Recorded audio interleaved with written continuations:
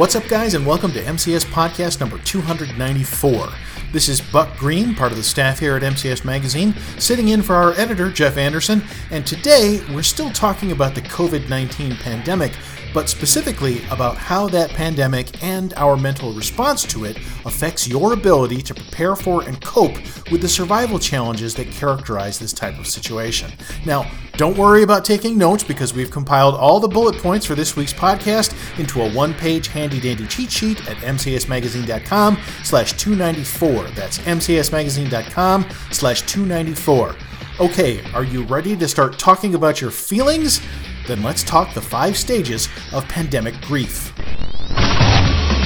Tactical firearms training, urban survival, close quarters combat. This is another podcast to help you better prepare for any threat you may face in your role as a protector and a patriot.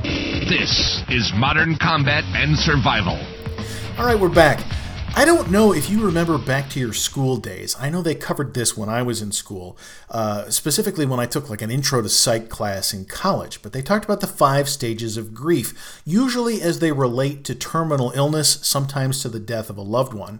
And we were taught that people experience the 5 stages of grief in different orders. Sometimes they go through more than one stage simultaneously. Everyone's a little bit different. But the basic 5 stages of grief, they told us, were denial, bargaining, anger, depression, and acceptance. The order can be mixed up, but usually acceptance is at the end. Now, I think that it would be very easy to say that these 5 stages can be applied to our collective mental response to the COVID-19 pandemic, especially now that we're all enduring this period of lockdowns and quarantines and waiting it out and going through the numbers, and it's affecting all of us. It would be a lie for anyone to say, nah, it's not really affecting me. However, people react in different ways, and people are in different stages of mental response.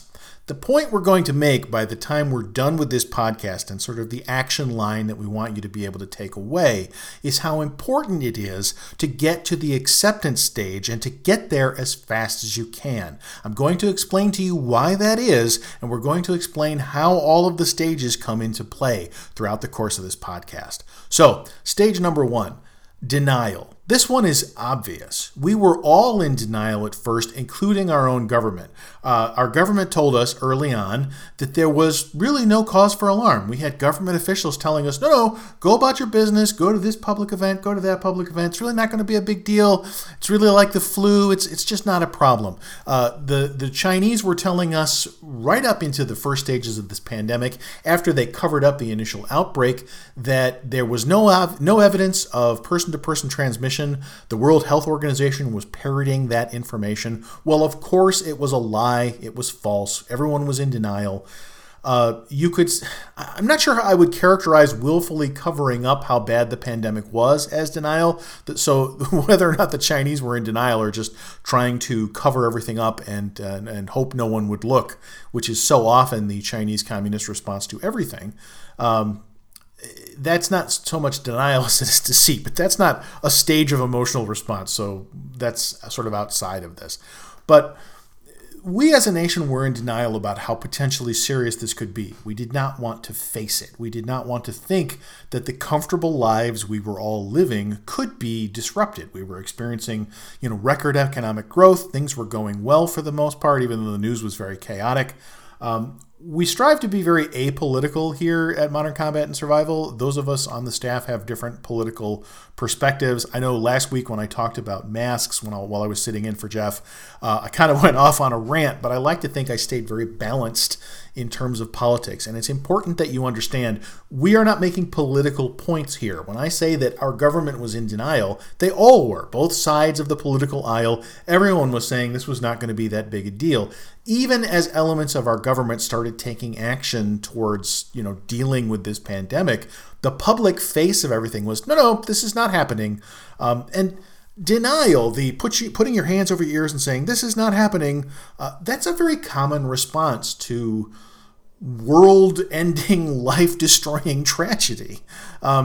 It always makes me think of a couple of movies. I think it was the Tim Robbins movie it's like Eric the Red or Eric the Viking. I forget the exact title, but at one point, this entire society is collapsing and somebody's just going, this is not happening, as it's happening. He's saying, no, that's not happening. You didn't see that.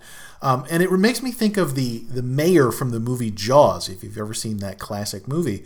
The mayor doesn't want to believe that there's a giant killer shark killing people, so he doesn't close the beaches, and of course people die. And it was all because he didn't want tourism to be disrupted. Well, we collectively were very much the mayor from Jaws. We did not want to believe that this could happen or that it would disrupt things as we know them. So we just kind of stuck our fingers in our ears and said, no, not going to be a problem. It's not happening. This is not happening. And as a result, I think that streak of denial that we all initially had, well, obviously the government changed its tune. The WHO took forever to declare this a pandemic. You may not recall that, but in the early stages when this was racing around the world, the WHO was really slow to characterize it as a pandemic. Well, they finally did. And our government finally said, yeah, this is a big problem. It's not like what we said at first. And that's when the lockdowns and the quarantine started, because they started to take this seriously publicly. We don't know when they started taking it seriously behind the scenes because we're not privy to that information. I talked last week about the fact that they lied to us about the masks. They had a reason for doing so. They wanted to reserve masks for first responders and people who were definitely going to be dealing with the sick. Well, they finally changed their tune on that, and they said, no, you should be wearing non-medical face coverings in public. Leave the actual medical masks for the first responders, but yes, cover your face, which, as we discussed at length in podcast 293, that makes perfect common sense to be covering everyone, to be covering their faces during a pandemic like this. The problem with being in denial is that if you do not accept that the threat is real, you are vulnerable to it and you will not take action against it. All of the people living in denial, blithely going out into public, whether it's buying groceries without masks on, without protecting themselves in any way, or continuing to attend public events, they're all still behaving like this isn't real. In the last several days, I have been providing transportation for someone whose job is essential, and gets me out of the house a little bit, and it's good to be doing something that hopefully helps. But I've been amazed at the number of people I've seen out and about who are not taking this seriously. They're not wearing masks. They're standing too close to other people. I saw a group of children riding bicycles together the other day, all of them packed together. Now, obviously, we don't want to live in a world where children aren't allowed to play, but at the same time, it's like, unless all of you kids live in the same household, you are increasing risk. My own mother has a friend who's been coming over to watch the remote broadcast of their church services with them. That friend has been coming over for weeks, and I'm like, Mom, that's kind of violating the whole concept of social distancing. And so, she's trying to be careful, she says, but I'm very worried because you're introducing variables. When you're in denial, you are not reducing variables. And when it comes to the pandemic, the fewer variables for possible infection you have in your life, the better off you are. You reduce those variables as much as possible. That's what the whole staying at home thing is all about, is reducing variables. If I'm not out going hither and yon from store to store and place to place, I am not exposing myself to potential for infection. So all of these people living in denial, their lives really haven't changed that much, although a lot of them are out of work now. The average person who still has income is still going out, getting groceries, getting gas. The gas stores are open. The food stores are open. Yes, restaurants are only available for delivery, but you still can get deliveries. There's a lot of people who just don't believe this is real. They're sort of living in a dreamland where they're skeptical. And for a lot of people, this is far, far away. Now, I personally am located in New York State, which is one of the hardest hit areas when it comes to the pandemic. But I'm in the upstate part of the state, not downstate in New York City, where most of the cases are concentrated, just the sheer majority of them. So even in the same state that is the hardest hit in the entire nation, the pandemic can feel far away, and as a result, it's very hard to accept the reality. There's also a perverse kind of denial that happens in people. I've felt it myself, where you want to rebel. You're like, I'm sick and tired of washing my hands every time I go out to the mailbox. I don't want to do it anymore. You just have this urge to rebel because you're experiencing a kind of fatigue with it all.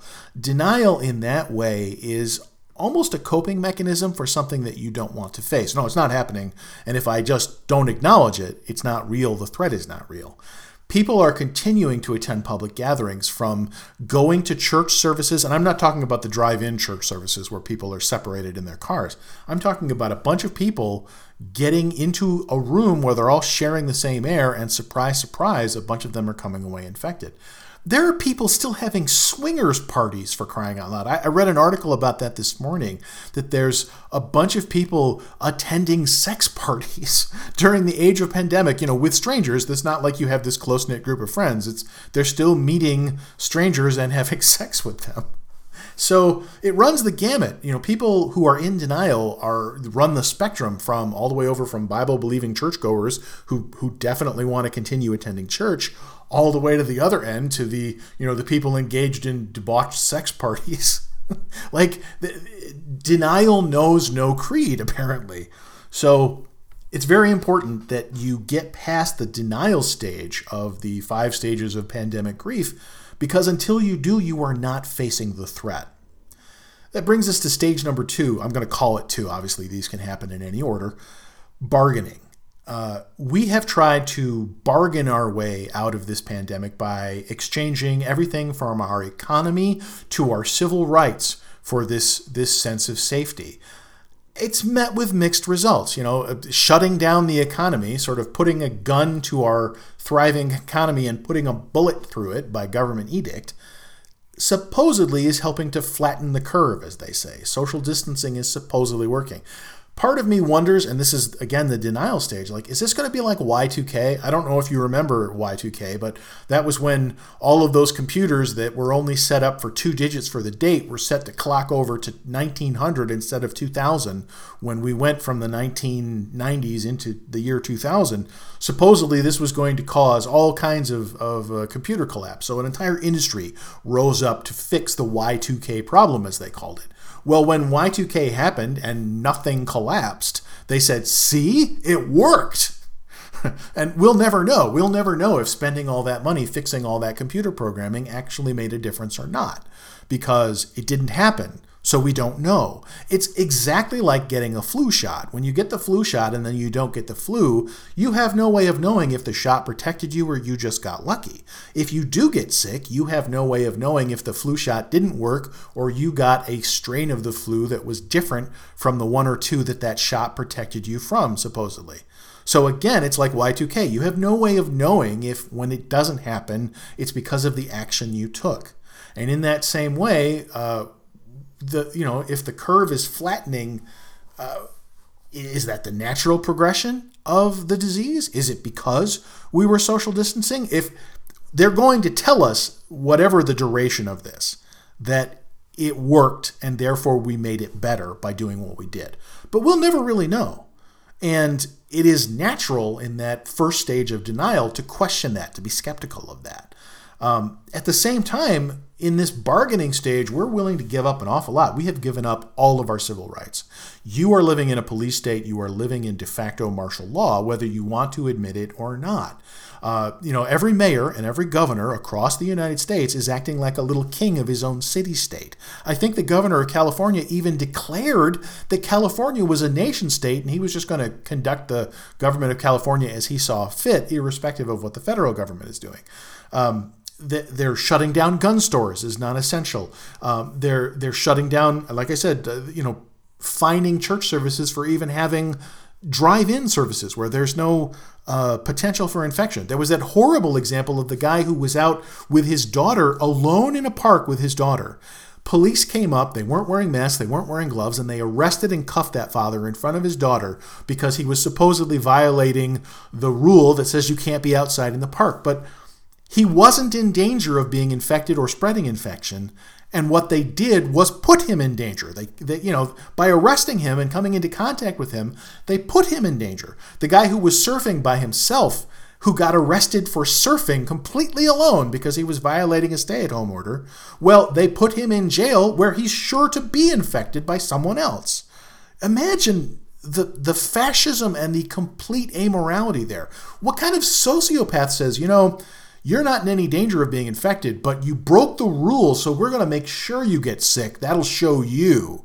Which, of course, completely violates the whole principle that we're trying to apply here, which is to stop the spread of the disease.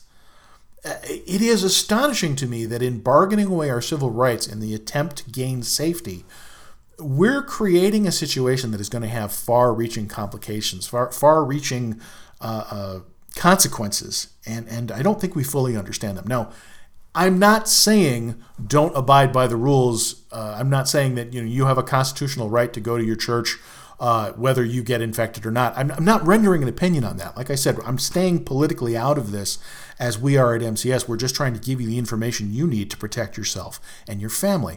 But we need to consider the implications when we bargain away our rights and our freedoms in exchange for safety from the pandemic. That bargaining has consequences, and it's still not the final stage that we need to get to in order to truly be able to protect ourselves and our families. It does, however, lead to what I'm going to call stage 3, anger. People are mad now. People are angry about the loss of their rights. They're angry about the power grabs taking place at the governmental level. And anger is dangerous. Anger has serious consequences. People like Dr. Fauci are getting threats, and Fauci's not helping himself in that regard because he seems to really like being able to tell the little people what they are and are not allowed to do. He's sort of, acting like the de facto plague king of the United States, which doesn't help. So people are angry. They're making threats to public officials. They're hating on the government more and more, or anybody. It doesn't have to be the government. It can be anyone that you choose to blame. Here in New York State, Governor Cuomo declared that at gunpoint he was going to send the National Guard to confiscate, what we mean is steal, ventilators from upstate hospitals to take them to the downstate area because they had a shortage of ventilators downstate because of how hard hit they are by COVID-19. Well, what does that mean for those of us living in upstate? It means that if we get it and there is a need for a ventilator, there won't be one. You just get to die because you are a peasant who does not live downstate. Now, if I sound angry, it's because I very much am. I think depriving the people that this governor knows do not vote for him when the elections roll around in order to serve the people that he knows do vote for him, because, of course, this particular governor is overwhelmingly elected with the support of downstate voters, not upstate voters. There's very different cultures between the two areas of the state. Well, when you start just, waging your power like a dictator and causing people to die as a result, yes, people get very, very angry. So public anger is a very dangerous thing because the angrier people get, the less likely they are to do what needs to be done, both to protect themselves, but also to protect everybody else. I've seen a lot of memes about this. When the government suggests, hey, maybe you should stay home so you don't get sick, people are pretty much okay with that. When the government says you are not allowed to go outside, well, suddenly everybody wants to defy. It's that natural contrary nature. We get angry about being what we perceive as bullied. So we start acting out. At the same time, anger permeating through society is very dangerous because everyone is on a hair trigger right now. I almost got into a fight with a guy in Walmart when I was out making a supply run very early into this pandemic because tensions were running high. I've seen other people get into fights. I witnessed a weird domestic incident on the street outside my place a few weeks ago. Everywhere you go, everyone is so angry, and they're angry because they're afraid. The two emotions are mixed together. I talked to a friend of a friend who went to a grocery store just last week, and he said it was so surreal. Everyone's wearing a mask. No one's talking to each other. In the grocery store, all you can hear is the sound of carts being wheeled through the store, and it's utterly silent otherwise. And it's because people are angry and afraid, and that's a dangerous combination. So you get all these people on a hair trigger, and you start getting incidents like the guy who coughed on someone else, so that dude emptied his gun into the front tire of that other guy's car. I don't know if you've seen that viral video floating around. One of our readers actually sent it to us over at the MCS Magazine Facebook page. There's more and more violent incidents like that. There was a story I read just the other day about a couple who confronted some people on the beach and got beaten with a baseball bat for daring to suggest that those people engage in social distancing. This anger is everywhere, and everybody is more dangerous now as a result.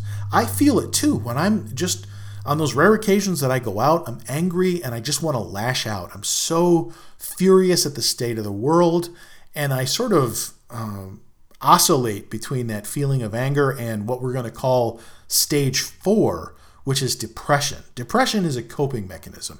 Never forget that. Always remember that when you get depressed, it's your brain actually attempting to cope with a situation that is probably beyond your control or that you don't want to deal with. So sinking into a depression is your way of saying, well, I just can't care. I don't care about anything. I'm sad and I just want to not function. And at its most extreme, depression is lying down and dying. It's saying, oh, there's nothing I can do. Why bother? I'm just not going to do it. Well, you can obviously see why depression is counteractive when it comes to survival. Because if you're depressed, you're not going to take the action you need to deal with the situation. Depression is very common, especially in these extended periods of isolation, the quarantines, the lockdowns. I saw a story just the other day about a kid who took his own life because he couldn't handle the isolation of quarantine. It's real. And with all these people unemployed, millions of people suffering economic hardships, it's that much worse. So depression really threatens us.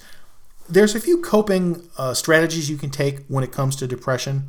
One of those is activity. It is a proven fact that physical activity helps improve feelings of depression. So they say that if you're feeling depressed, you should make an attempt to get out and exercise. That's harder than ever for a lot of us right now, but if you still can, you should go walking, avoiding people. You should be exercising at home. You should be getting outside into your own yard, doing what you can to engage in physical activity. The second thing you can do is self-care. Self-care means maintaining yourself. Shower, shave, put on clean clothes. Make an effort to physically maintain a sense of normalcy and of taking care of yourself, rather than letting yourself like wear the same pair of pajamas every day and you let your quarantine beard grow out and you just become a rag bag. Your outward state has an effect on your inward state and vice versa. And if you allow yourself to just sort of go to hell, you will feel that way mentally. So self-care is very important. A third thing you can do to fight depression is to distract yourself with movies that you like, video games that you like, things that you can focus on that take your mind off the constant unhappiness of the current situation. And distraction also means avoiding the news. If you're overdosing on news, you got to stop. I've had to cut back, even though I have to stay informed in order to do things like this. But you really need to moderate that, because if you just immerse yourself in the bad news every day you wake up and go, what bad news are they going to hit us with today?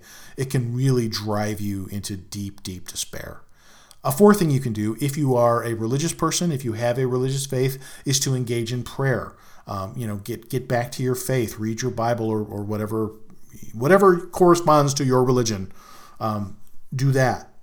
And finally, a fifth strategy you can use for dealing with depression is, did I count that right? Activity, self-care, distraction, prayer, and the fifth thing, discipline. And by discipline, I mean having a routine, having a schedule that you adhere to, plotting out your days and sticking to that, a regimen, if you will. Discipline helps with depression by giving structure to your life, especially if you're home and not going to work right now. It's very easy for one day to bleed into the next and you're not really motivated to do anything. You got to break out of that. And discipline is one way to help you do that by maintaining a regimented schedule. So all of these stages, denial, bargaining, anger, depression, they're all things we need to progress through if we are going to protect ourselves and provide for our families. We need to get to stage 5, acceptance. That is the action line for this podcast, and that's what I want you to take away from this. If you didn't know it before, you need to know it now. You need to work through these stages, denial, bargaining, anger, depression, to get to acceptance. Because the faster you accept what is happening, the better able you will be to prepare for it. Preppers, survivalists, I tend to think of preppers as sort of the new term, and survivalism was the older term for what we do. I used to read American Survival Guide back in the day before it went away and then came back again. I consider myself an old school survivalist from the 80s, from the Cold War. But regardless of when you started doing it, there are a lot of preppers right now, a lot of survivalists who are very much vindicated. And there were a number of news articles trying to make them out to be smug about the fact that they were vindicated. But the fact is, preppers and people who've been saying that this is a possibility, MCS Magazine has been talking about the danger of pandemic, among other threats, for a very long time. And all of those people saw the tragic reality of these things coming to fruition with COVID-19. So you can see that in a lot of cases, people who've been preparing, who may have had survival food stored before or had survival gear stored before, that suddenly you can't get now because of all the panic buying, try to buy survival food right now. You'll be on a wait list that's months long. Well, if you were already prepared, then you already have a lot of what you needed. And you're working to maintain, you're working to augment your supplies, you're working to do what you can. If you weren't prepared, there's still things you can do, and it's a little harder, but you do not dare throw up your hands and go, well, I wasn't prepared before, so there's no point in trying now. No, acceptance means accepting that you live in a post-apocalyptic world now. By definition, this was an apocalypse, a very mild one, a very minor one compared to the movies, but an apocalypse nonetheless. Our thriving economy ground to a halt. The entire world was impacted by this. Thousands of people are dead who would not have died otherwise if they hadn't caught COVID-19. So the threat is real. The impact on society is real. We are living in a post-apocalyptic world. Accept that and move forward. What does that mean? It means that on a daily basis, you need to be doing what you can to obtain those supplies that will provide for your family. It means that on a daily basis, you also need to accept that there will be things you cannot control and things you cannot do and things you cannot get. You will discover that, there was food items that you liked that you can't get now, but you can still get food. You can still survive. There will be things you wanted to be able to do that you cannot do, but you will still be able to survive. This is a situation that must be endured, and by accepting its reality and preparing for it and taking those actions you can, both to protect yourself and to get the supplies you need to get through, you will get through this, and you will be stronger and better off for it because you accepted the reality. This is a post-apocalyptic world. I was led to understand there would be a lot more chicken wire and mutants and four-wheel drive vehicles, but all right, we have what we have. So we need to move forward, accepting the reality and taking the actions that we can to prepare. Specifically, we need to prepare, we need to train, and we need to survive. That has been the slogan here at MCS Magazine, and we are going to help you to continue to get through it. Until next time, this is Buck Green in for Jeff Anderson at MCS Magazine saying prepare, train, and survive.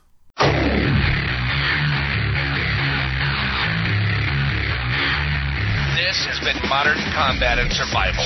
We hope you've enjoyed the show. You can help us out by rating our podcast on iTunes and leaving a comment. You can check us out on Facebook at facebook.com/Modern Combat and Survival. And don't forget to claim your free subscription to Modern Combat and Survival magazine at www.moderncombatandsurvival.com. Lock and load. And we'll see you next time. This has been Modern Combat and Survival.